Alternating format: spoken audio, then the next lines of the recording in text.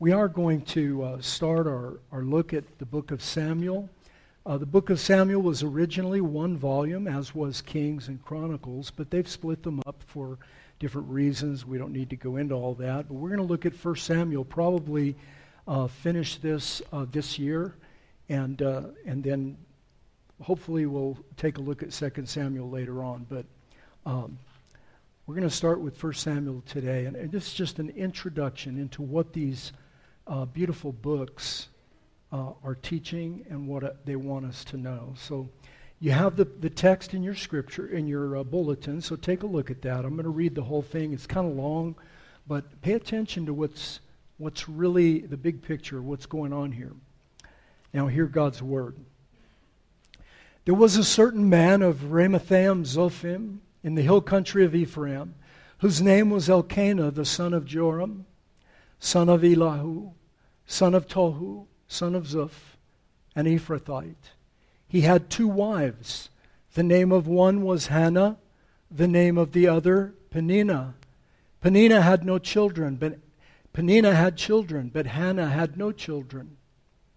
Now this man used to go up year by year from his city to worship and to sacrifice to the Lord of hosts at Shiloh, where the 2 sons of Eli, Hophni and Phinehas, were priests of the Lord. On the day when Elkanah sacrificed, he would give portions to Peninnah his wife and to all her sons and daughters. But to Hannah he gave a double portion, because he loved her, though the Lord had closed her womb, and her rival used to provoke her grievously to irritate her, because the Lord had closed her womb. So it went on year by year. As often as she went up to the house of the Lord, she used to provoke her. Therefore Hannah wept and would not eat. And Elkanah, her husband, said to her, Hannah, why do you weep? Why do you not eat? Why is your heart sad? Am I not much more to you than 10 sons? After they had eaten and drunk in Shiloh, Hannah rose, and Eli the priest was sitting on the seat besides the doorpost of the temple of the Lord. She was deeply distressed and prayed to the Lord and wept bitterly.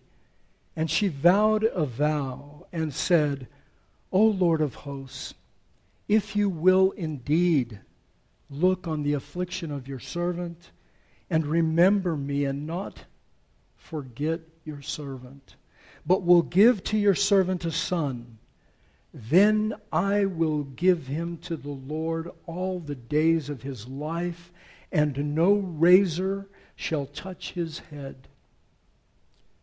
As she continued praying before the Lord, Eli observed her mouth. Hannah was speaking in her heart. Only her lips moved, and her voice was not heard. Therefore Eli took her to be a drunken woman. And Eli said to her, How long will you go on being drunk? Put your wine away from you. But Hannah answered, No, my Lord. I am a woman troubled in spirit. I have drunk neither wine nor strong drink, but I have been pouring out my soul before the Lord. Do not regard your servant as a worthless woman. For all along I have been speaking out my great anxiety and vexation. Then Eli answered, Go in peace, and the God of Israel grant your petition that you have made to him. And she said, Let your servant find favor in your eyes. Then the woman went her way and ate, and her face was no longer sad. They rose early in the morning and worshipped before the Lord, and then they went back to their house at Ramah. Elkanah knew his wife, Hannah, and the Lord remembered her. And in due time Hannah conceived and bore a son. She called his name Samuel, and she said, I have asked for him from the Lord. This is the word of God. All right, so why in the world would you study? Well, first of all, why read a lengthy chapter like this? But why would we study biblical narratives at all? What's the point of these stories, and why are they there? You could look at a biblical narrative and say, well, it's exemplary. It's showing us what people in the Bible, what they did and what they did good and what they did bad, and so we use them as examples. In other words, we should be like Hannah, or be like Samuel, or be like David, to just serve as an example. And so you find connections with your behavior and with your life, and some of that, of course, is true. You could look at these narratives as just raw history. In other words, as modern people, we're looking back and we're saying, okay, these authors who are authoring these stories are just writing a narrative so we know what happened. And that is also true, but not really getting at the point, because, believe me, these passages are extraordinarily brief. I told the Sunday school this morning, think of the life of Abraham. 175 years he lived. There was a huge, complex story to his life. And yet we only have 13 chapters about Abraham, and it's very, very precise. The authors, whoever they were, Moses and the people of Moses' school, the scribes that surrounded him, and the elders that surrounded him who were remembering and codifying these stories, they were picking what they wanted to put into these passages. They're not comprehensive. If they were comprehensive of all the history of the life of Abraham, how many volumes do you think would have had to have been written for somebody who lived 175 years and traveled halfway across the Middle East and did all these, had 3 wives, he had dozens of kids? Amazing. So we have to think, what is the story telling us? What is the point? Why is this being said? And so we want to look at these stories like that. Some people take the Bible and they say, well, this is an owner's manual. This is the way I'm supposed to live. Terrible. It's not. The Bible is not an owner's manual. It is a collection of stories written by ancient people going back 3,500 years, maybe more, written for a certain audience, for a certain reason. And we get to overhear that and then take those truths and apply them to our lives. So there's more complex than just these things. And what we're doing in Sunday school, and what we hope to do also in church with the book of Samuel, is show you the historical redemptive threads that run through these narratives, why they're there. What's the point of these being in our Bible? What do they mean to us modern people? It's beautiful. Listen to this quote from Richard Phillips from the Reformed Evangelical Commentary. Is that right? Did I say that right? REC? Reformed what? Expository, not evangelical. Yeah, we didn't. Expository. Thank you. I don't have this commentary. Dawson has it, so I have to borrow it from him. His library is better than mine, and it's more organized. And I don't like even going in his office. It makes me feel inferior. Now you got a great collection. Okay, listen to this from this guy's commentary. As literature, Samuel is unsurpassed in richness of its plot, the complexity and depth of its characters, the intensity of its action, the profundity of its lessons, all the more when we realize that Samuel is not a fictional tale, but a true historical narrative. These people lived on earth. These events happened in our world. Homer and King Arthur inspire us through their fantasy world of heroes and maidens and monsters.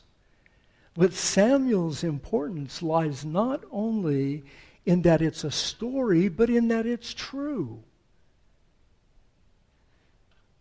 It forms a part of the unfolding story of God's salvation, the historical redemptive story of God's salvation. The people of God, now listen, this is important. The people of God had lost their way. spiritually, politically, militarily.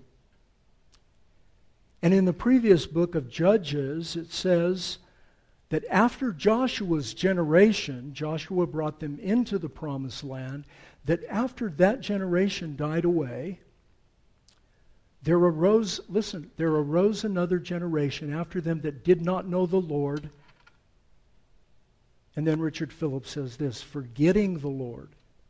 Forgetting is the greatest evil that can befall any generation.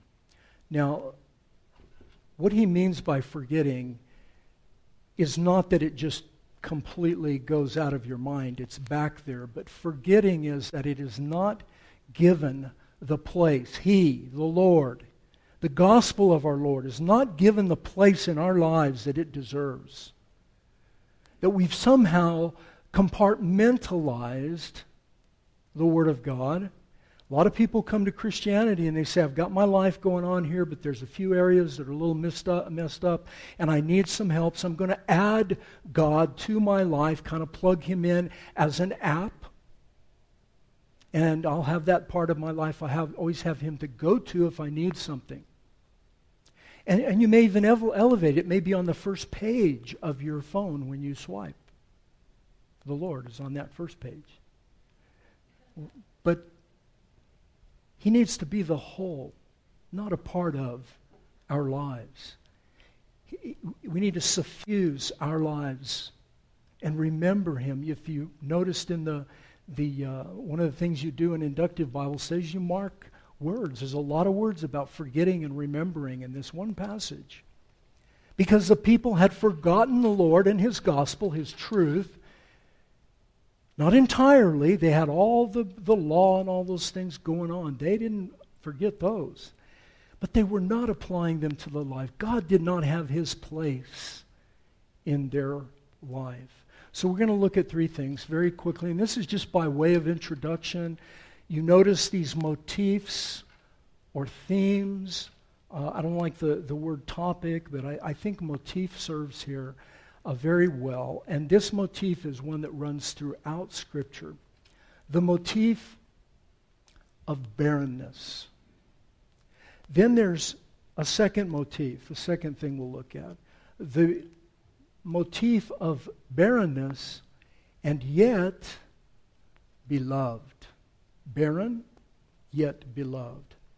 And the final one is the way that God reverses barrenness and reverses that barrenness motif. So let's look at the first one real quickly. Forgetting the gospel is not passive. It's not like you just let it slip. It's active.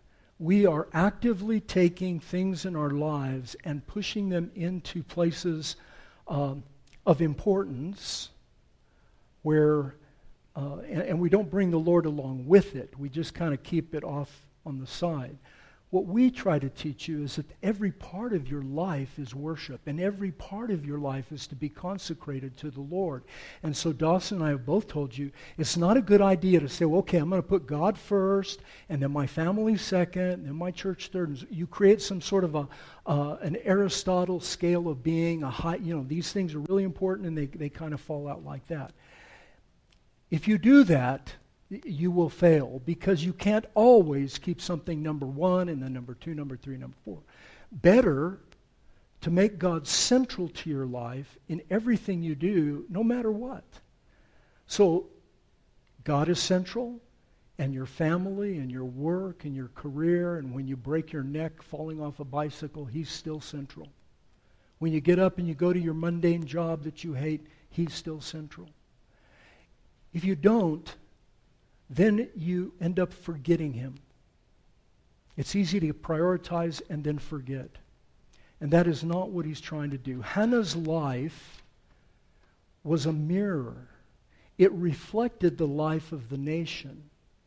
And God very often does this. He goes in His story. By telling a story, He chooses a protagonist in the story or an antagonist in the story, and He's telling the story so that you and I as human beings can relate. Every one of you knows probably some woman who has struggled wanting desperately to have children and not able to have them. And you know the emotional weight of that and the pressure it puts in. In the ancient world, it was especially sharp because a woman was measured entirely on whether or not she could bear children and whether or not they were male children. And this has gone on for millennia. Even in our modern world, there's still this stigma attached. God is not bringing his light of redemption to the stigma. What he's saying is, in this story, the barrenness of this woman, this godly woman, godly husband, godly family, reflected the condition of the land itself. The people themselves, they were barren. Elkanah had 2 wives, Hannah and Peninnah. Peninnah had children, Hannah had none. This is not saying, by the way, that it's okay to have 2 wives. This is one of those things you learn in hermeneutics, how to understand this. This is a descriptive passage, not prescriptive. It's not telling you what to do, it's telling you what was. Right? Okay, so for you polygamists out there, I'm going to go see a lawyer. The idea of barrenness was so thick and rich and deep in the ancient world and in much of the world today. It was so profound of a concept that for someone to be barren was like they were on the outside. They were not loved, not blessed, not worth anything. They were just superfluous. Their life didn't have any meaning, didn't have any weight. They weren't a success. They were a failure. They were very often stigmatized in their culture. They were weak.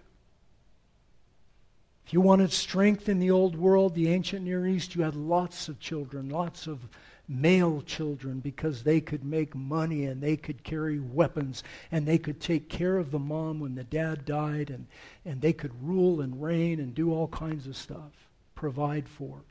To be barren, wow. And yet, in your Bible, with almost no exceptions, these stories always go and pick somebody who's weak, some woman who's barren, Sarah, Rachel, Rebecca, Hannah, Elizabeth in the New Testament, in the Gospel of Luke. What is he saying to us? He picks the second son. It's not Abel, it's not Cain, it's Seth. Abel gets killed, and Seth is the next one, the third son in line. It's not the strong. It's not the majestic. It's not the beautiful. It's not the fruitful woman with she gets pregnant, just her husband doesn't even have to have any relations with her. He just looks at her and boom, she has a baby. God loves the barren. He loves the weak. He loves those of us who are struggling. He loved this nation of Israel. He told them in Deuteronomy, I didn't pick you because you were so great or so numerous or so mighty. I picked you because you were weak and you had no hope. You were slaves. You had nothing. I came and saved you. This is Exodus 19. I was like an eagle, and I came and I rescued you with my majestic wings. I covered you. I helped you. I saved you. You were barren. You had nothing. Then comes Exodus 20. Therefore you shall have no other gods before me. How crazy are we to get those backwards? I rescue. Of course there's no other gods but me. But they forgot. And every one of us, folks, we are in danger of forgetting. I've gone through seasons of my life, even even as a pastor and even recently where I start to forget. And God is so gracious. He loves the barren. So the barrenness motif is powerful. And the beloved of the barren is powerful. Look, Elkanah gave portions to Peninnah and all her sons and daughters, but to Hannah he gave a double portion because he loved her, though the Lord had closed her womb. You see, in a normal situation, the husband would marry a wife. She gave him children. Great. She didn't. What was the answer? Go get another wife. And if she gave you female children, go get another wife. And if she gave you no children, you keep going on until you get what you want. And although Elkanah comes across as a very sensitive husband, I think he was. I think he was a good man. But he didn't understand her bitterness. God's love for her is stunning. He loved the weak woman. He loved the barren woman. And Elkanah, in some way, he reflects that. Elkanah loves the barren woman. He took care of Peninnah for sure. But he loved Hannah. But Hannah's bitterness is also stunning. Look at verses 6 through 8. Peninnah mocked her grievously. You can imagine how many of us guys, we can't even handle one wife, much less two. And some of these guys had half a dozen, and you want more. And you wonder, what in the heck is going on? Well, we'll get into that later. There's nothing good about polygamy, right? Say amen, please. Nothing good about it. It sure happened, but it was never something that was, this is wonderful, let's do this all the time. No. Hannah's bitterness is stunning. Look at what she says. Peninnah provoked her grievously, and Hannah wept. She wouldn't eat. They're at this feast with all this. Once a year, they have this magnificent meal, and Hannah would weep and not eat, and she was sad. And he would come along, and he's like a typical husband. Aren't I worth more than 10 sons to you? Oh, please. You want the truth, Elkanah? No. You're really not. You're not all that, right? You're not all that, brother. I like you fine, but I'd rather have 10 sons. So get with it, all right? Really kind of cute. Am I not worth more than 10? No, you're not. So her bitterness is stunning. But notice also that her bitterness is followed by a response, which is also stunning. And this is one of the things that I think we need to hear in our day. A consecrated life to Jesus Christ is it's rare today. You don't find people that are all in. In other words, you don't find churches, not here. Our church does this, and we're very proud of it in a good way, that teach radical repentance, radical brokenness. Radical repentance means not just feeling bad about your sin and beating yourself with a whip. Radical repentance is 100% loathing, hating, your sin is odious, it really bothers you, but 100% running to, turning to, embracing, throwing your arms around God, not running away from Him when you fail, when you're barren, but going to Him. And churches need to learn this because we are the continuation of these fathers and mothers of our faith. And her response is stunning. Look at 9 and following. She goes to the temple. She's deeply distressed. She's praying and she's weeping bitterly and she's making a vow to God. O Lord of hosts, I look on my affliction with your servant. Do not forget. What is she saying? Do not forget. Forget what? Your promises. The promises in Deuteronomy was if you follow me, if you trust me, I will open your womb. You have so many kids, you won't be able to keep your kids. You'll have so many flocks, you won't be able to keep all your flocks. You'll have harvest, bumper crops of harvest. The land will flow with milk and honey. This is the picture. Now, it's a poetic picture, to be sure, so you don't want to get too crazy with trying to make it rock literal hard and all that stuff. But you want to understand that God was communicating something. Follow me and all things will be well with you. He's telling him, remember, the nation may have forgotten you, lots of people may have forgotten you, but I have not forgotten your promises. And I'm here and I'm saying, you promised. I've told many of our families, I've done this with my own kids when they've gone sideways. And I've told parents this, and I'll tell you again.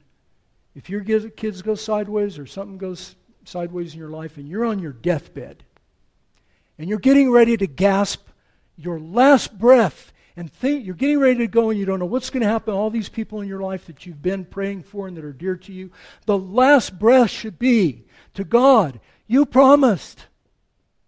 You promised me. You promised me the life of my children. You promised that you would take me into your presence. You promised. Not how great your faith is, not how good you've been, but how great and how good is His promise. This woman, wow. Do not forget your promise. But if you will give me a son, listen to this. If you give me this child that I long for so much, I will give him back to you. And no razor will ever touch his head. In other words, the consecration, she didn't say, I'm just going to come and, baptize my little baby, or I'm going to dedicate him if you're in a Baptistic church.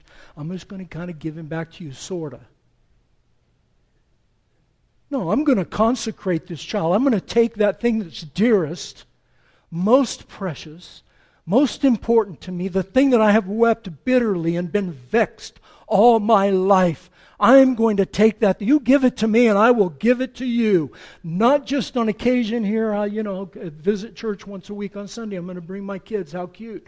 No, I'm going to take him there and give him to you. And he's going to be a Nazirite. In other words, the consecration is to a Nazirite vow that he will never cut his hair, never drink wine, that he will be completely and totally given over to the Lord. She was going to give up her baby. No, she didn't know she'd ever have another one. No guarantee of that. In fact, the track record wasn't so good. Her response, folks, is stunning. Now, I've had to do that. I know some of you have many times in your life. You're going to come to places where you have to reorient yourself and reconsecrate your life. The churches, I believe one of the problems in our churches, we don't consecrate ourselves to God. At Christ the King, we have repeatedly at various times, we've called you, all of you, that this building is not Christ the King, you are, to quit fiddling around with God. Steve Brown used to tell us, don't shilly-shally. Any of you know what that means? Shilly-shally? It means fooling around, fiddling around, But embrace, you will have the joy, the glory, the happiness of your life, the ability to feel sorrow and pain will deepen. But also the joy and the gladness. You can start looking at your work and saying, I love this. Even while you're looking for another job. I really love this. I'm doing this and I want to do it for the Lord. Everything can become suffused. You're giving everything over to Him. And I tell you, we need this individually, but we need our churches. I've begged you as the congregation, let's be different than all the other churches out there that we see doing weird stuff. Let's focus on the gospel, not forget what God has called us to. Wow. Well, very quickly, her response is stunning. But there's also a stunning amount of blindness in this passage too. And you see it here with this literary foil of Eli and his sons Hophni and Phinehas. Hannah prays. Eli, here's the high priest. He's the big poobah. And he's looking at this woman, and this man, a man of God, man anointed, ordained, whatever you want to call it, he's supposed to know the difference. And instead, he sees this woman, and all he can think of, she's drunk. She must be a Presbyterian.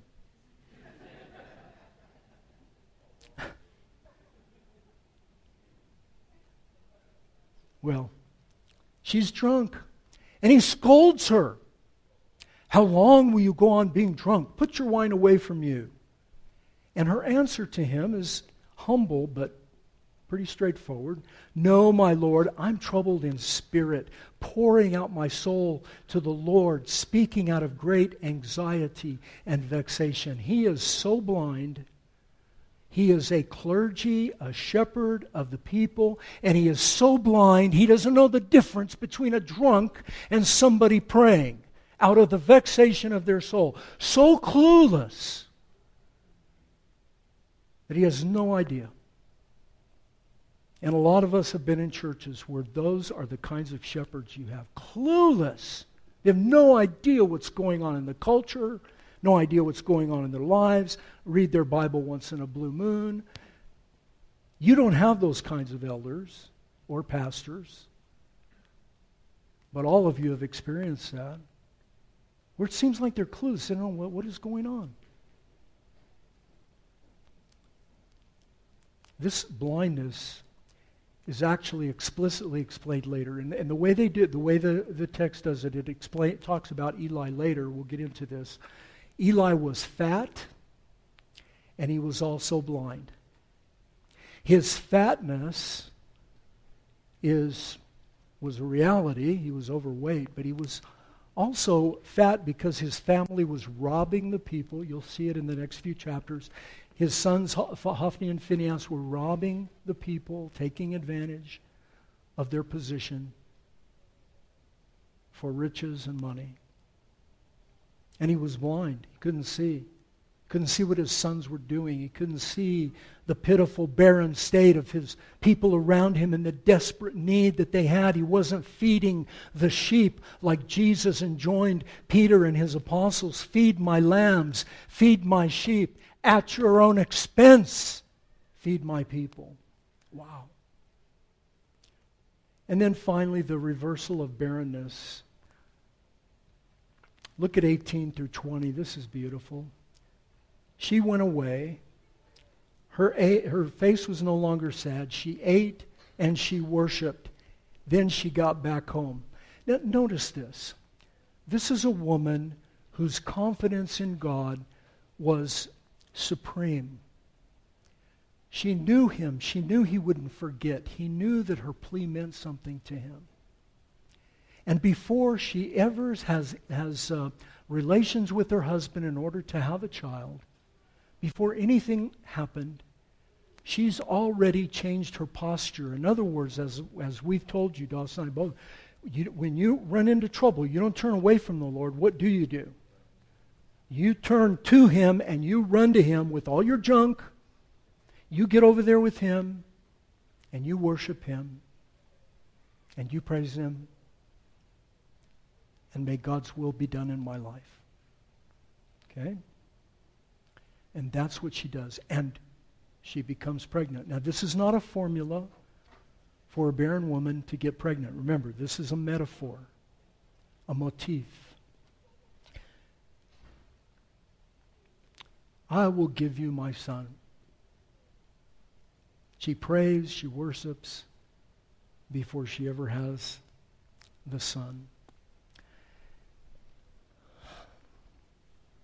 What was God's answer to Hannah, to her statement, I will give you a son?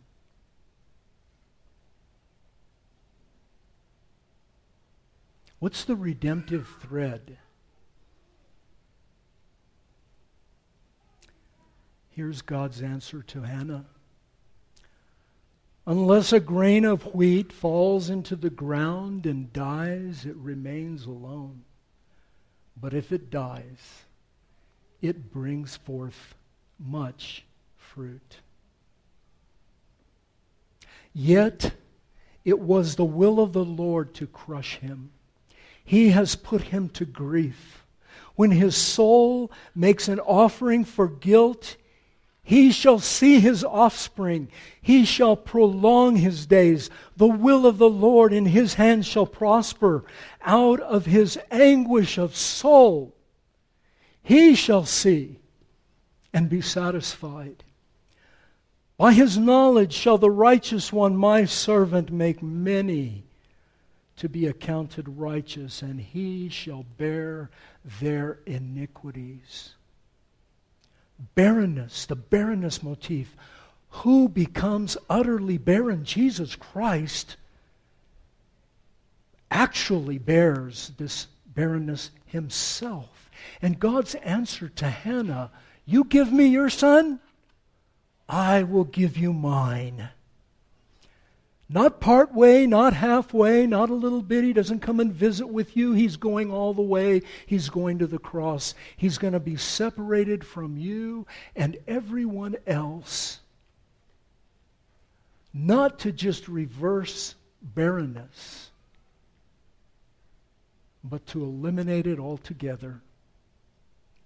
And in the church, fruitfulness is what God has called us to and promised. Barrenness is not just reversed, it's dead. And when you approach your life and you see things going awry, what am I going to do? What am I going to do? Think about that. Remember the gospel. Hannah gives her son to God. And what does God do? Gives his son to us. To Hannah, Elkanah, all of us. Thanks be to God. Will you trust him? I hope you will. Let's pray. Father, we thank you for this manifold kindness that you show us. It truly is something to behold. And we ask that you would now feed us in our hearts by faith as we remember our Lord Jesus Christ and all that he's done for us. Amen.